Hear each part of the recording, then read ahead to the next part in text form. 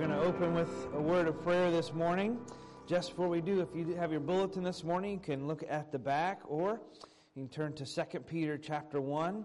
We'll read a verse together to open our time and hear the Lord's word as we get ready to enter in prayer. All right, 2 Peter chapter number 1, verse 2. I'll read verse 2, and let's all read verse 3 out loud together. Verse 2 says, "Grace and peace be multiplied unto you through the knowledge of God and of Jesus our Lord." All together. "According as his divine power hath given unto us all things that pertain unto life and godliness, through the knowledge of him that hath called us to glory and virtue." John Dorsey, would you open our time together in prayer this morning?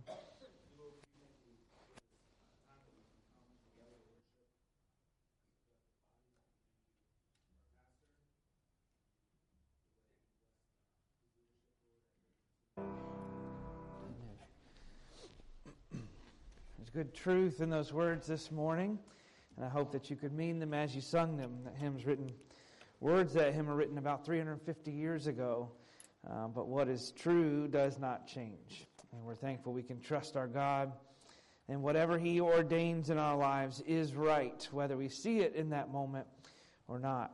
We're going to see a little bit of that in our text in just a moment in Matthew 14. So if you would turn there this morning, Matthew chapter 14, we're going to see the Lord ordained something that was right, but that was honestly probably confusing to many that followed Christ in the moment. But we can find truth in it. And as you find your place there, if you would, take a look at your bulletin this morning and draw attention to a few things that we have coming up in our schedule. February 4th, upcoming Saturday, we have our seniors conference at the Edge Christian Camp. If you have not signed up online or at the Welcome Center, make sure that you do so.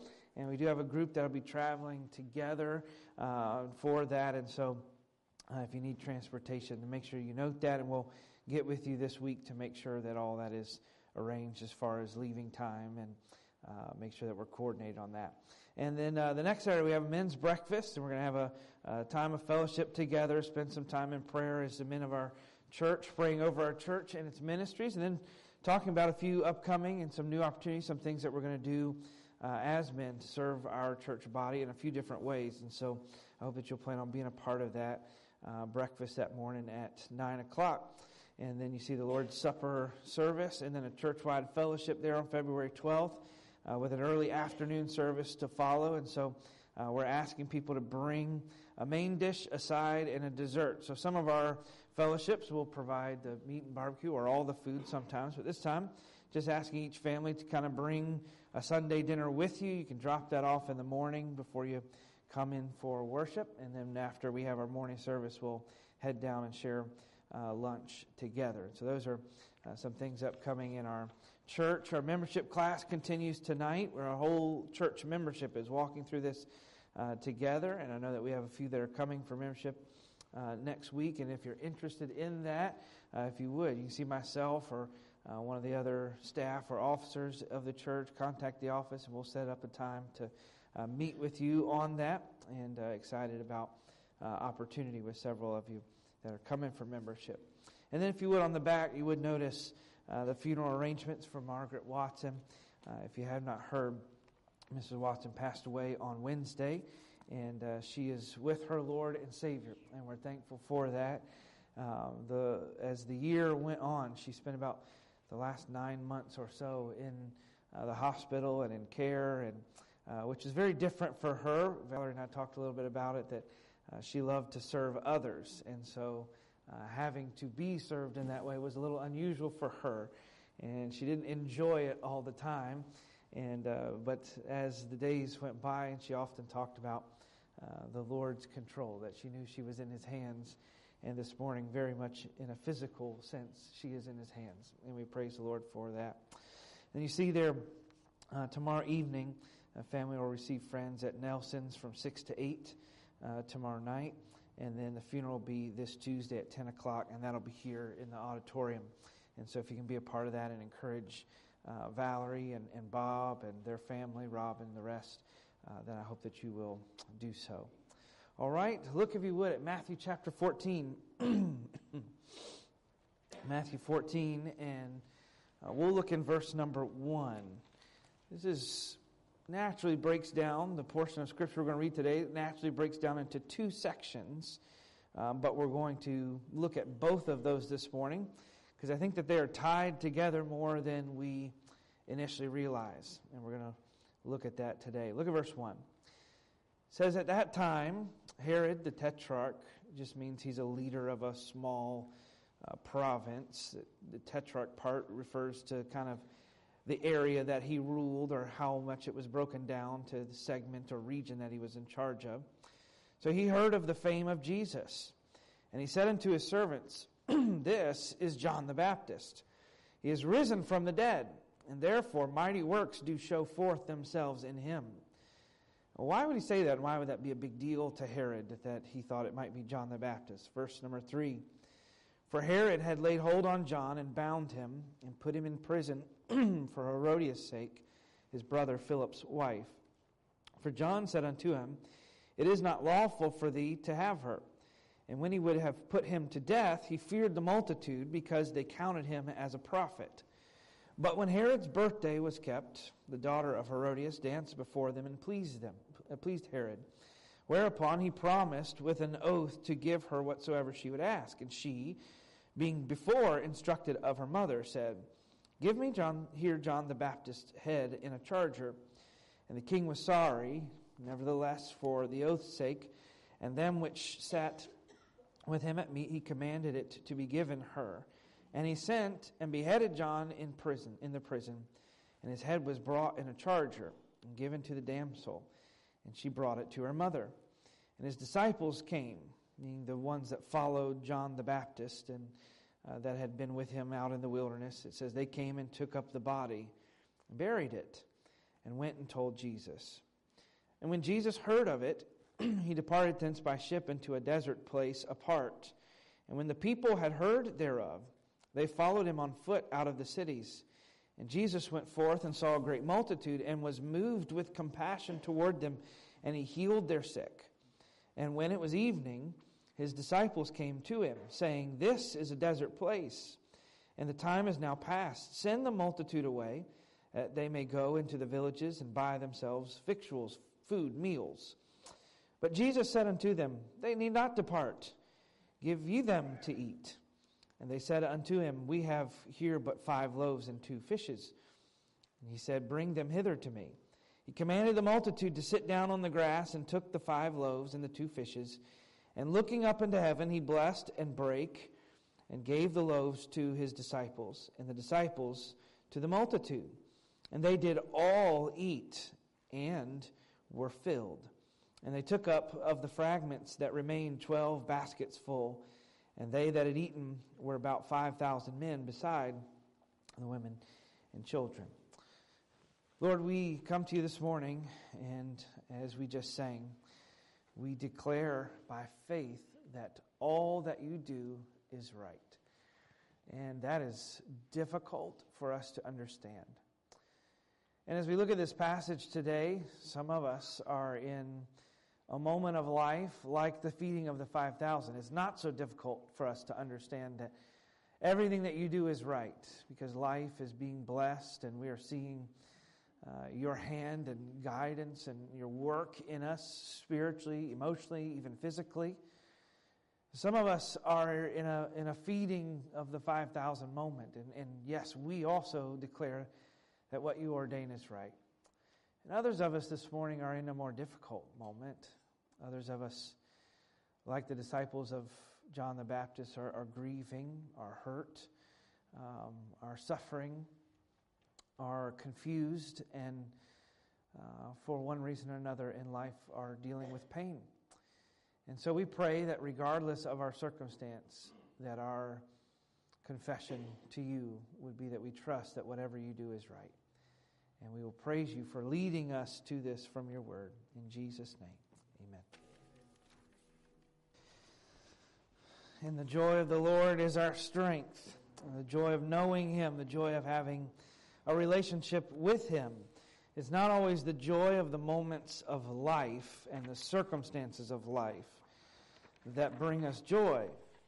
Because let's be honest, sometimes life circumstances stink.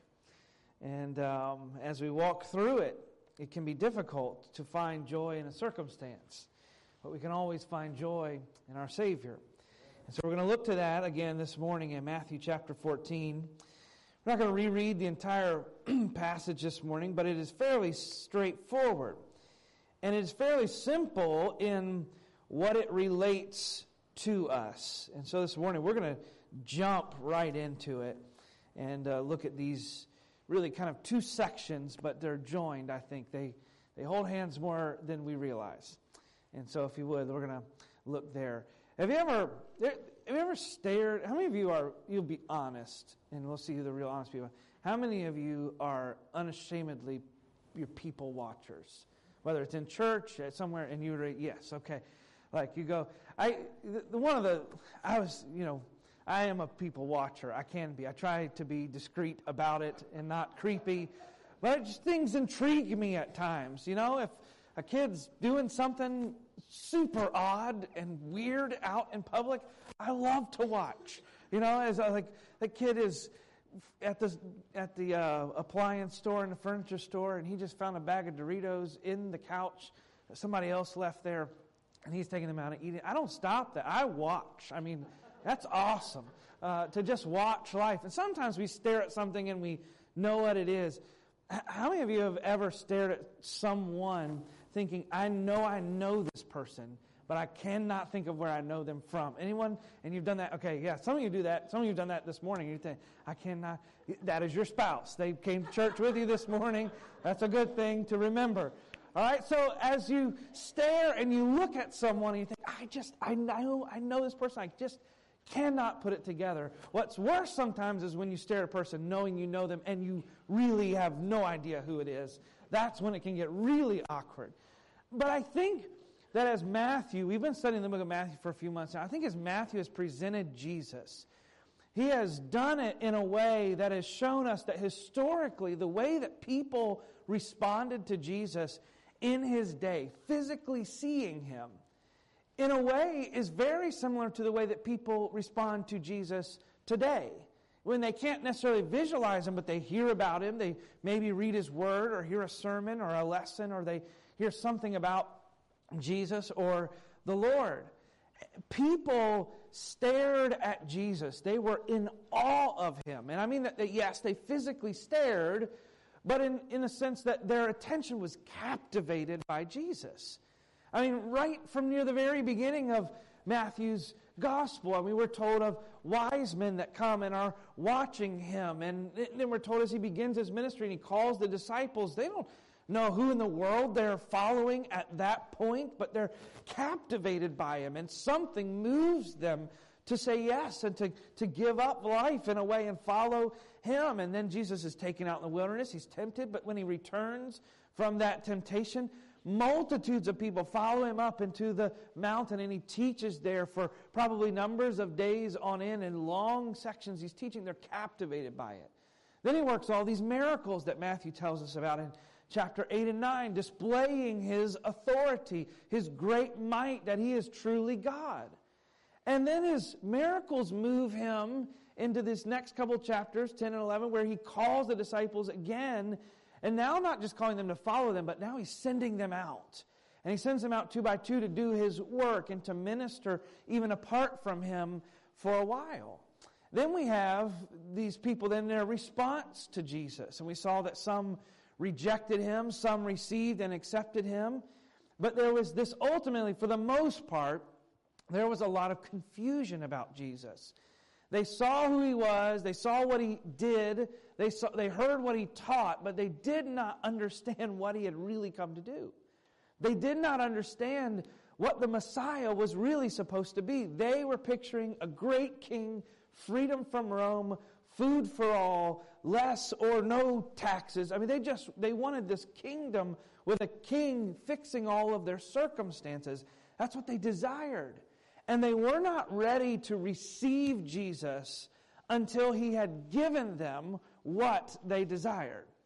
And so they sort of rejected him. And then Jesus does this interesting thing we studied for a few weeks, the last several weeks in chapter 12, and then he goes into chapter 13, and he teaches in parables. And so those that believe were getting it. And those that would not believe were then even more confused by his teaching. And he says, he has tried to tell them, this is what the kingdom of God is. And they didn't get it. And so he illustrates it for them in these parables. He says, well, fine, you don't get what the kingdom of God is. Here's what the kingdom of God is like. And he gives them these parables. And then just after these parables, right in a row, Matthew gives us 8 circumstances in which someone or a group of people are confronted with who Jesus really is, and he records their response to Jesus. The last time we were in Matthew, a couple weeks ago, we had a missionary last week, a couple weeks ago, we were finished out chapter 13, which Jesus goes back to his hometown. What did his hometown say about him? They had been in the multitudes, they had heard him teach, they had seen the miracles. What they could not get past is that they couldn't explain it. Who is he? Where did this guy come from? We watched him live among us for 30 years. Where did he get the education to have such wisdom to teach? How does he have power to work miracles? He's just the son of Joseph and Mary. Ultimately, he's the son of a carpenter. We know his brothers and sisters. There is no way, ultimately what they're saying is, there is no way this is from God. There is something else that is indwelling him. Something else has taken over him in essence. And they could not bring themselves, and there was unbelief because of their familiarity with Jesus. And now in chapter 14 we're going to look at 2 more today. We're going to see Herod's response to Jesus. And we're also going to see a multitude go again out to Jesus and his response to them. I want you to think back through this morning as we look at the circumstances. We're going to really focus on this feast. We're going to call it the Feast of Compassion.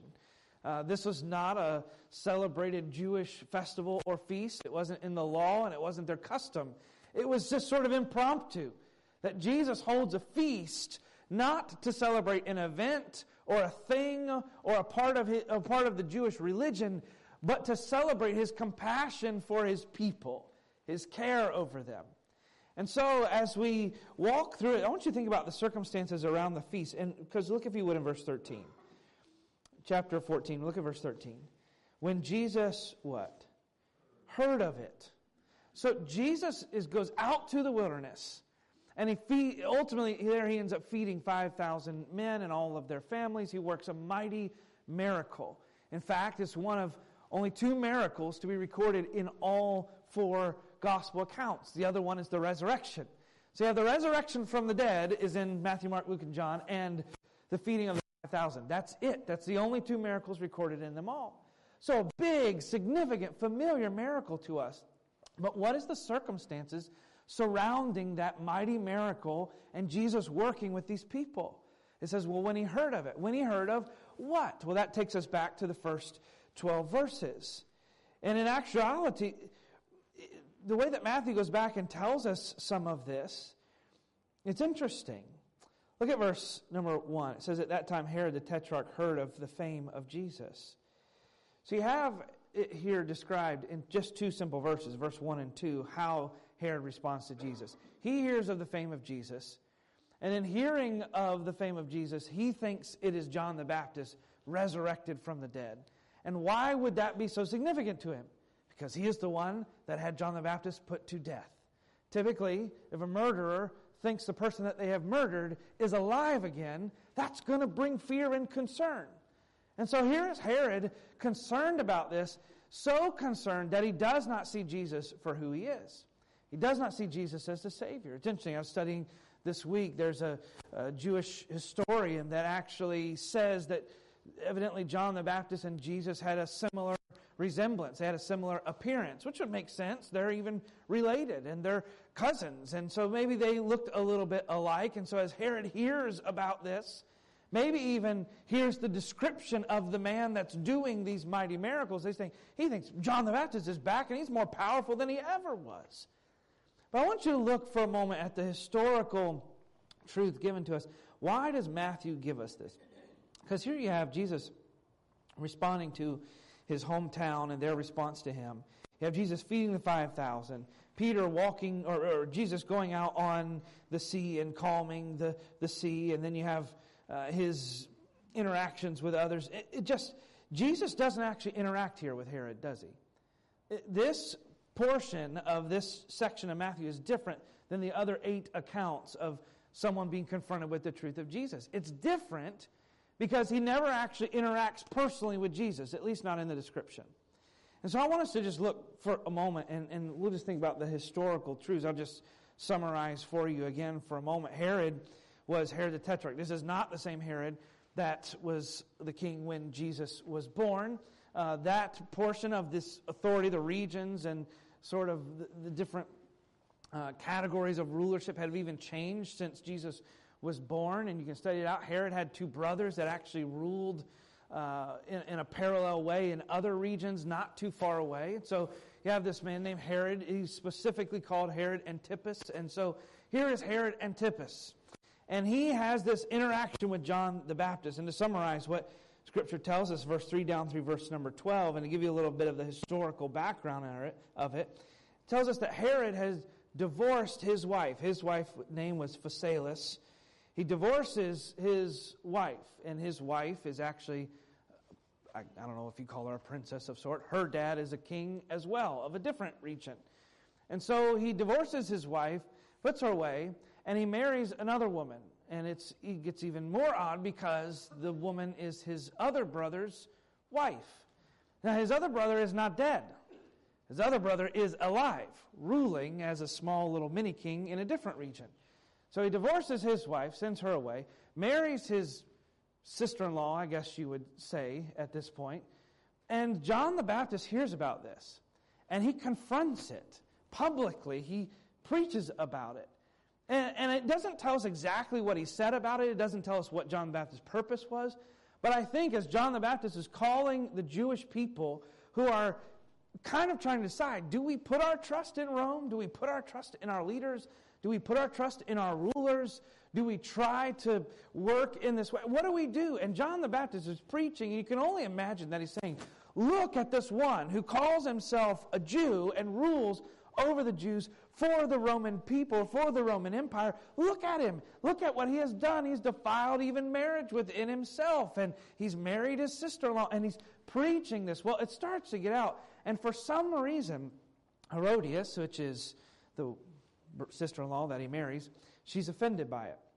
She's bothered by it. She doesn't want the tabloid of John the Baptist to share all of her secrets, I guess, with the kingdom, although it was very well known. And so she has a daughter.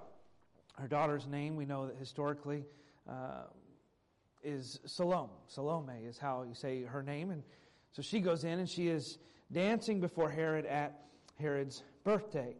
And the mother, being the great planner that she was, says, if he asks you a favor in reward for your dancing, and it is clear that it is a sensual type of dancing in the way that it says that she pleased Herod, and he says, if he offers you something, and I want you to ask for John the Baptist's head, and he gives even specific, on a platter.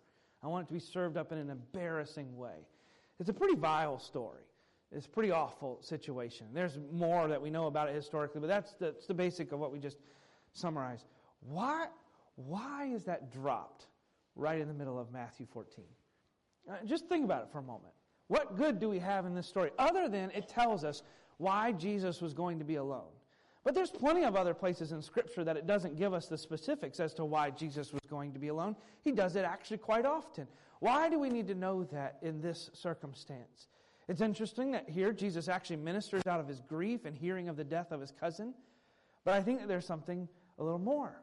If you notice the structure and how Matthew presents it, who has Matthew been trying to point us to the entire time? That Jesus is God. He is the Son of God. He is the real Messiah.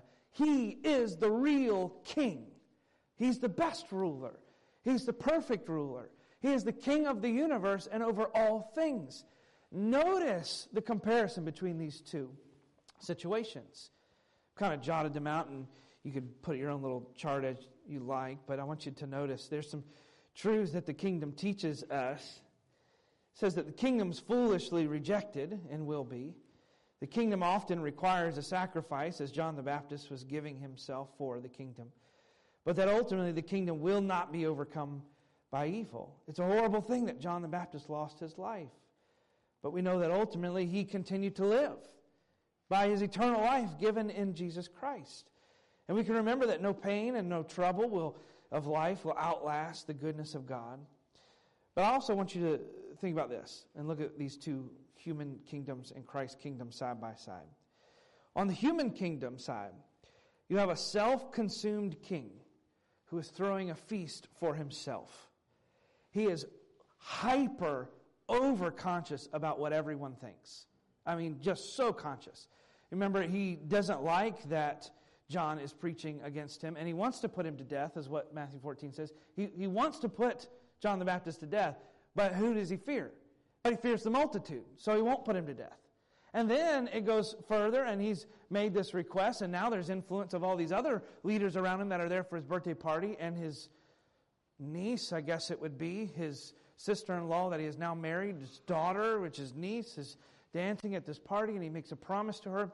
She asked John the Baptist, and now it says that he was sore about it. He did not want to put him to death now, but he does, because he is influenced by all of those that are around him. So in the human kingdom, you have a self-consumed ruler who throws a feast for himself, hyper-conscious about what everyone else thinks. He's influenced by a suggestion of wrongdoing. He's consumed with lust.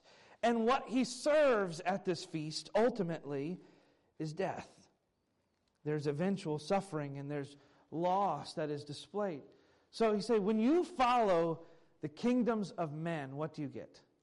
Selfish, prideful, broken rulers, consumed with what others think of them, influenced even against their own will and what they think might actually be wrong, but they don't want to displease those that they are trying to gain clout or authority with, and so they bend to the rule of others, so they're actually not rulers with authority. They are puppets being directed about. And ultimately, what does that serve the people?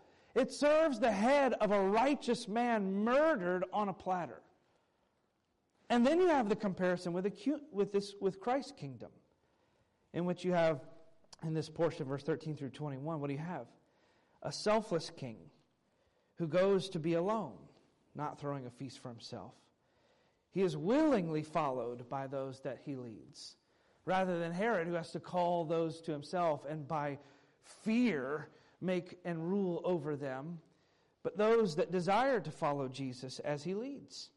When he looks at the people, he is not moved by fear like Herod, but he is moved with compassion. And his response to the people is not to bend to every whim and desire, but he heals them and he teaches them. And then a suggestion is given to them, to Jesus. A suggestion that says, send them away. Remember, Herod gets a suggestion, put John the Baptist to death, and he bends to it and he follows it. Jesus has made a practical suggestion. We have no food. There's a lot of people. Send them away so they can get food. And Jesus does not have to bend to the suggestion. He doesn't need to send them away. But rather than take from them and tax for his own gain, like the people were used to from their human king, he uses a very little and then serves them food and life. And they have it, they're filled with abundance.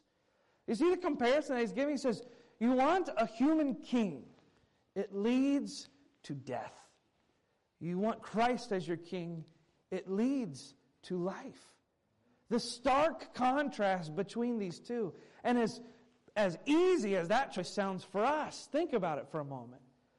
Which kingdom is our life more wrapped up in? The kingdoms of men? And I don't mean like you're elected as an official or you're a ruler or a monarch or you're tied up in some sort of actual authority. I just mean the systems of this world. Well, are we tied up in them? Like Herod, are we consumed with them? Do we move and bend to their every whim and suggestion, even when it's not the desire of our hearts and we're moved not to do something wrong, but yet it influences us? And at its suggestion, we bend to it because we fear, as Herod does, the multitude. Where does that get us, even as Christians? It leads to destruction and death. Those kingdoms take and steal and destroy. They consume things for themselves. They build up so that they will gain riches. They are not there for you. And I'm not speaking of some ambiguous group of people or rulers right now. I just mean anything that you make your king of your life other than Jesus Christ will lead this way. It does not matter. It can be a great person. You can place your marriage. You can place your relationship as parents. You can put your desire to do good things with physical assets and even serve the Lord in that way. Even desire for certain aspects of physical ministry or your job or whatever it is that you're doing. Anything that you follow and serve outside or above Jesus Christ leads to this type of destruction. Only Jesus gives life. And so you have this comparison, and it leads us and it points us. Verse 13 and 14, notice, it leads us and points us to the compassion of Jesus.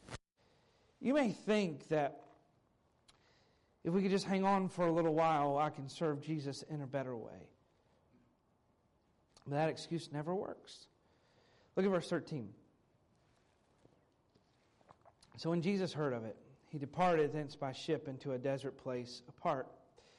So he leaves this region of Galilee and Capernaum. He's been in Nazareth, Capernaum, and different places on the eastern side of the Sea of Galilee. And it's a very small body of water, relatively small body of water, 8 miles across in most places, depending on where he was. He could have just been going across the tip or cutting a corner of the lake or wherever. It doesn't tell us exactly where it was that he was going.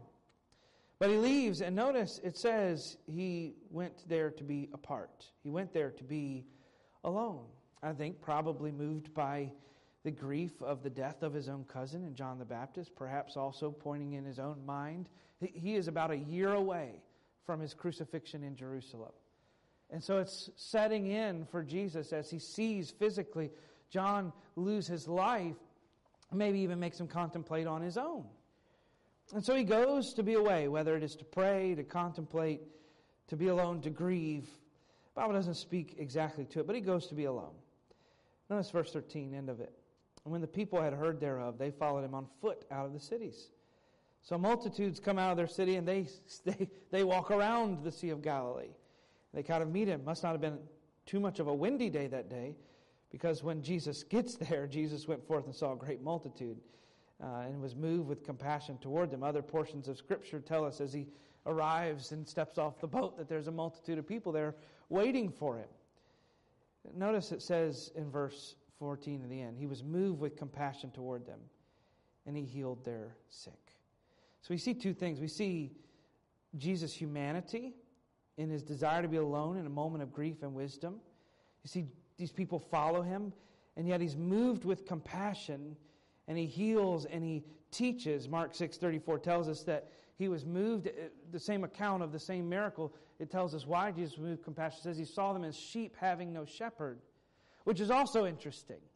Because here is this group of people who are supposed to have this leader that's watching out for them, their human king, Herod, who is consumed with himself and ultimately sins and puts a righteous man to death. And Jesus looks out at these people, and why is he moved with compassion? Because they have no king. They have no leader. They have no shepherd. They have no one to guide that puts their interest, that is looking out for their good, and he sees them and he's moved with compassion. This is not a domineering God who wants to come and control someone's life just to make them miserable, to prove that he has authority and power. God does not think of his people that way. He loves and in compassion desires to move them and to move them toward himself. And so as he does this miracle, there's multiple layers to it. It's not just that he wants to feed them physical bread. He wants to point them to who he is. He tells them in other places, I am the bread of life. All that Jesus does in his teachings and then in his parables and even in his miracles, especially in the book of Matthew, are laid out for us in a way that they teach us something about his character and nature. They point us to who Jesus really is. And so we're going to see that. I want you to notice as we look at the final point, the identity of Jesus. What do we learn about Jesus himself in this miracle? And there's some things we could go and we could read each of the other accounts. There's some little differences that are mentioned. Here we're told of the 5 loaves and 2 fishes, but we're not told of the little lad who's the one that gave that to the disciples. It just says, this is all that we have gathered together. And so there's some details that are a little different here. And I just want to focus on just this account this morning. I want you to think about a couple things as we wrap up and apply in our own minds. I want you to notice at first what you see, the big picture. There's some big picture of the miracle, and then it kind of funnels downward. In the big picture, in its simplest form, you have this. You have a problem that is turned into a solution. A problem for which Jesus offers the solution. In this big picture of all of these people, it says that they're out in a desert place. A desolate place is the word that it would use. And even if they were near towns and cities, notice when the disciples recommend Jesus, we should send them back. Notice it says, so they can go into the villages, plural, and find food. This is a very common thing that there was a lack of food amongst this particular region of Israel underneath Roman rule for a number of reasons and a number of things. You couldn't just go to the market, and as the day comes to a close, they didn't have street lamps, they didn't have lights outside. These small little towns, they're not hustling and bustling until 9, 10, 11, 12 at night. And you travel and you get off the exit and you think, man, we should have stopped for dinner, us men that are driving along as we travel, and I don't want to stop. And the wife suggests, it's 7 o'clock, we should stop somewhere if we want to eat something decent for dinner. No, I want to get a little further. Midnight comes, 1 in the morning, and it's, the Wendy's in the truck stop has food from last week. And that's all that you have, They didn't even have that option, right? As they're going to be dismissed, it is nighttime. It's closed. It's people's houses. They haven't eaten all day. There's nowhere for them to go. This is a problem.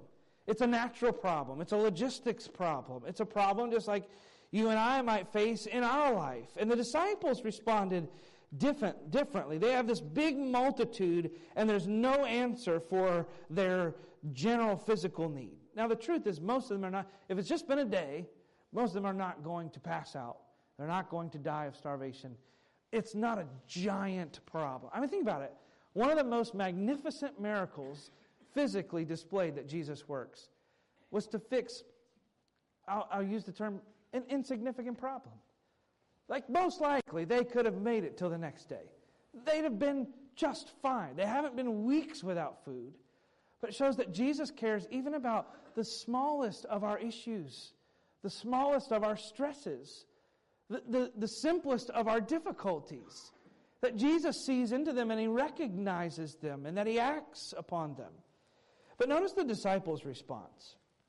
Verse 15. When it was evening, His disciples came to Him saying, this is a desert place. Time is now past, meaning it's time to go. The sun's going down. Send the multitude away that they may go into villages and buy themselves food, victuals, meals. I have heard this particular verse preached and even written on this way, that the disciples were only consumed for themselves. It shows the disciples' selfishness. It shows that they were only thinking about their own lives and that they were tired. They didn't share Jesus' burden for the people, and in meanness and bitterness, they try to send the people away. I don't think it reads that way. Here's the disciples. They just see an actual physical problem, and they make a recommendation based on how they should naturally respond. Jesus, everyone is here and they have not eaten. It was sort of impromptu multitude gathering. They have not eaten. We have no food. Let's send them somewhere that they can get food. Jesus, the day's gotten away from us. We've been teaching. Everyone's been listening. It's been a good day of sermons. It's been a good day of teaching. I think the people have responded really well. Maybe you haven't noticed that we have a few, you got caught up in teaching. Maybe we have a few moments of daylight. Let's send them away while we can so they can get something to eat. I don't think the disciples are doing anything wrong or sinful here. They're simply responding based on their natural limitations. They can't make food. They can't work a miracle. And so based on their own natural limits, they make a recommendation. The glorious part of this is that as Jesus is confronted by a legitimate problem, He's not limited by any natural process or solution.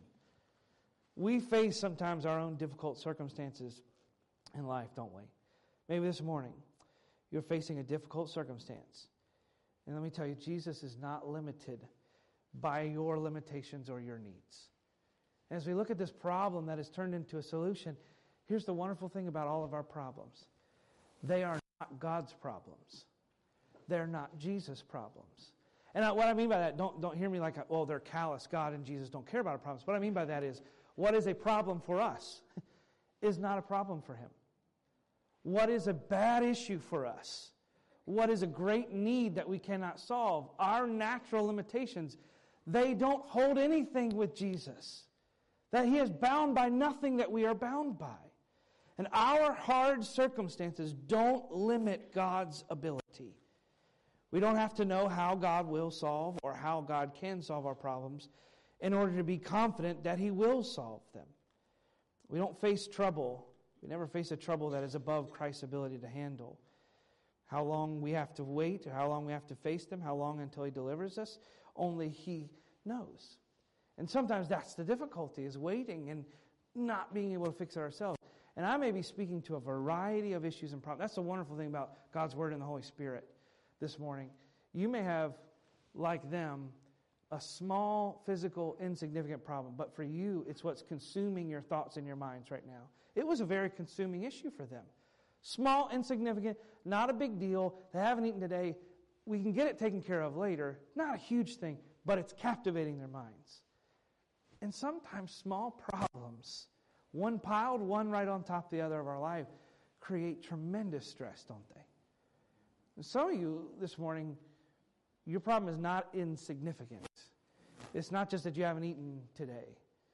It is that you're facing another crisis of life, a huge issue within your own soul, within a relationship with someone else, a family member that is deeply hurt, that is struggling, and you look at the problem and don't see the solution.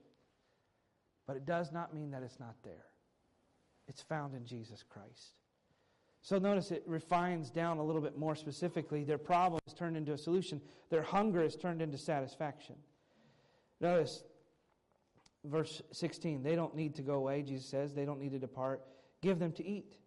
And they say unto him, we have here but 5 loaves and 2 fishes. And he said, bring them hither to me. He commanded the multitude to sit down on the grass, took the 5 loaves and 2 fishes. Looking up to heaven, he blessed and brake, gave the loaves to his disciples, and the disciples to the multitude. And they did all eat, notice this phrase, and were filled. They all ate, and they were all satisfied. Now, this is a physical display of what Jesus can do on a deeper level.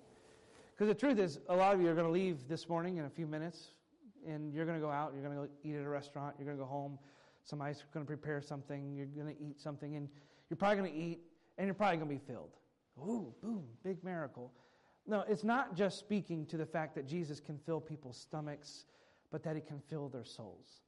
Matthew doesn't mess around with his pictures. Remember, he thinks about them on a deep level, a deep layer. Remember back in Jesus is tempted in the wilderness, that he is led out into the wilderness and that he is tempted of Satan and that he stands up against Satan. And then when he comes back, he goes through the Jordan River and is baptized. And it kind of pictures the perfection of the Exodus that was in the Old Testament. There's deep layers to it. Here you have Jesus taking a multitude out into the wilderness.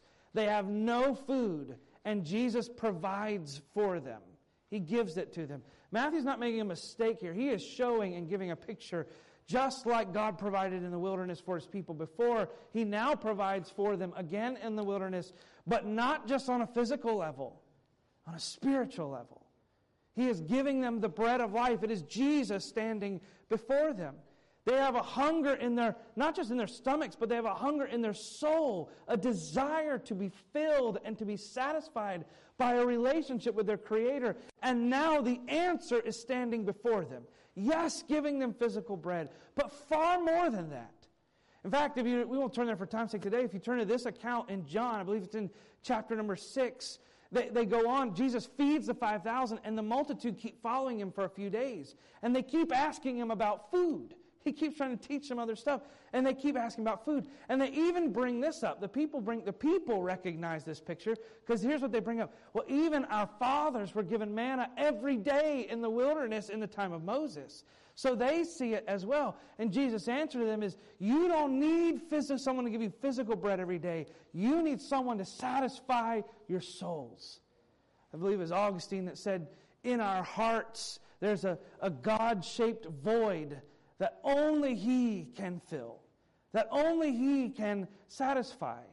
And so, yes, they're filled physically, but it pictures what Jesus offers to us spiritually. And you say, well, maybe that's a little bit of a stretch. Where do you see that picture? Matthew's going to tell us in just a few chapters. I believe it's in chapter 26. Jesus is going to sit down with His disciples again. But there's not going to be a multitude around Him. He's going to be alone. And He's going to take a piece of bread, He's going to break it just like He does here. And He's going to bless it and pray over it just like He does here. And yet this time when He hands it to them, He's not just feeding them physically. He says to them, take, eat, this is my body, broken for you. Take this, drink, this is my blood spilled and shed for you. I am giving you something that will satisfy the hunger, not of your stomach, but of your soul. And this morning, as a Christian, sometimes we look at the problems, physical problems of our lives, and we are limited in what we can see and understand. And yet Jesus is trying to satisfy us with a deeper hunger, a deeper satisfaction that He designed for us to have. And notice, last, He turns their poverty into provision. It says that they have very little. This was a common occurrence. Studied a lot this week that talked about the huge despair of this time period between the upper elites and the rulers of this particular region, the heavy taxes, the inability of the people to work and provide for themselves in certain ways, and how things were taken away from them. And so there was a lot of disparity between those that were ruling and the actual people. And so you have this physical king that has everything he needs in the first 12 verses, and now you have a multitude of people that have nothing. There's a statement in America about the mindset and spirit of God's kingdom. We often think that we know what God needs in order to accomplish a task. We often think, this is the issue of my life. When God does this, that will be fixed. God does something very different. God uses very little to make and provide very much.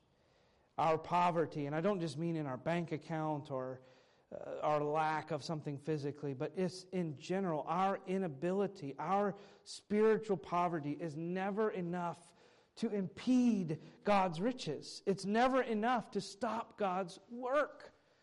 And you could say, they say to him here, Lord, we physically have nothing. Let's send them somewhere else to find the answer. And Jesus says, the answer is right here. And we do the same thing spiritually in our lives. We look out at the world, we look at everything around us, and we say, what I need is this. What I need is out there. Or we say of ourselves, we're so guilty and broken by our sin that we never think that Jesus can work in us. He can't get past this.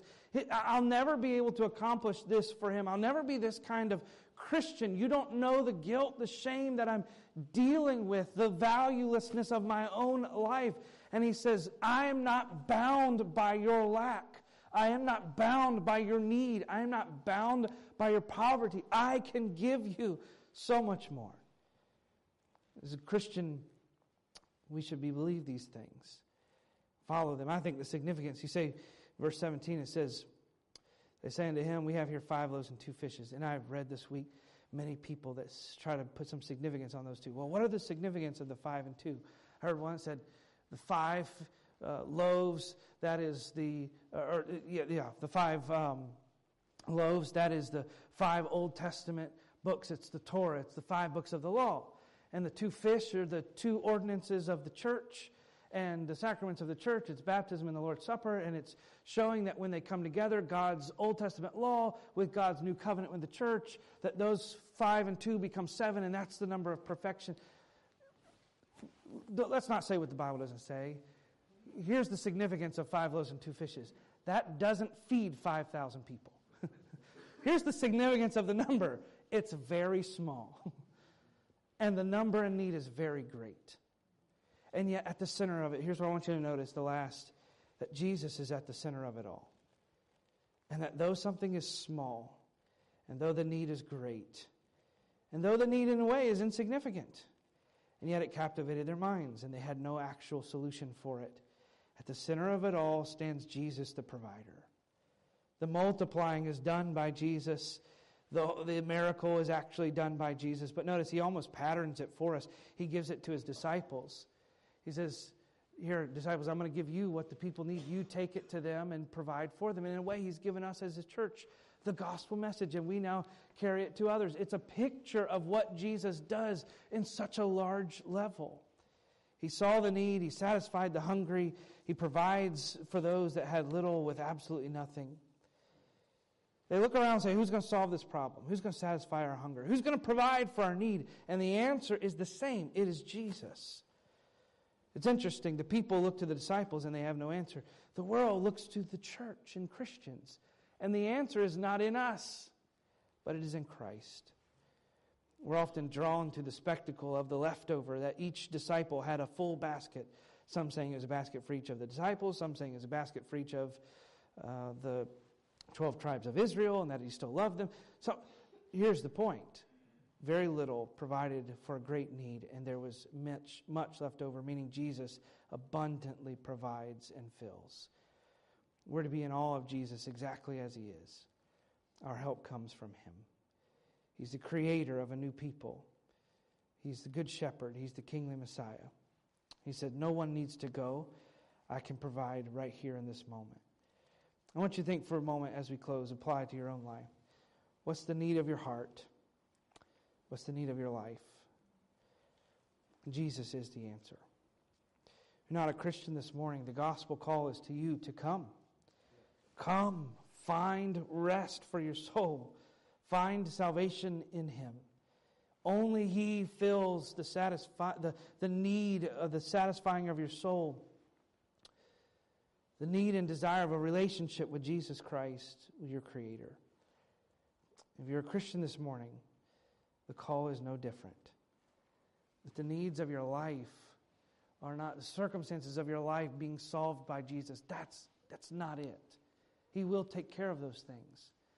But it is that in the deepest and darkest circumstances of life, he can still satisfy the soul if there's relationship with him. Take of his blessing and never have need again. How does Jesus provide for us? What does he give? We're going to speak about that in the weeks to come. But I want to ask you this morning, are you feasting and feeding on Jesus? God not only knows our deepest hungers, but he made them. He created them.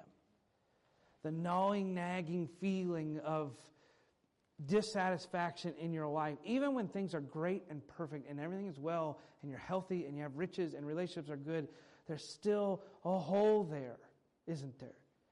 You meet and you talk to people out that life seems to be going well, but there's just something missing. That's not a mistake that God fixes.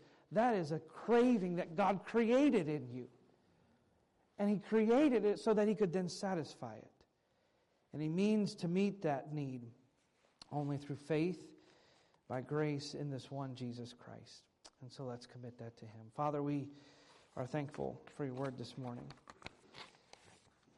And I know that we have people here in the auditorium this morning that they're grieving like the disciples of John the Baptist, like Jesus himself. And we're struggling to see that you work good and right. And so humbly we kneel before you this morning and we just confess. You don't have to make us understand. We confess that we don't understand. But we're asking to help you trust you.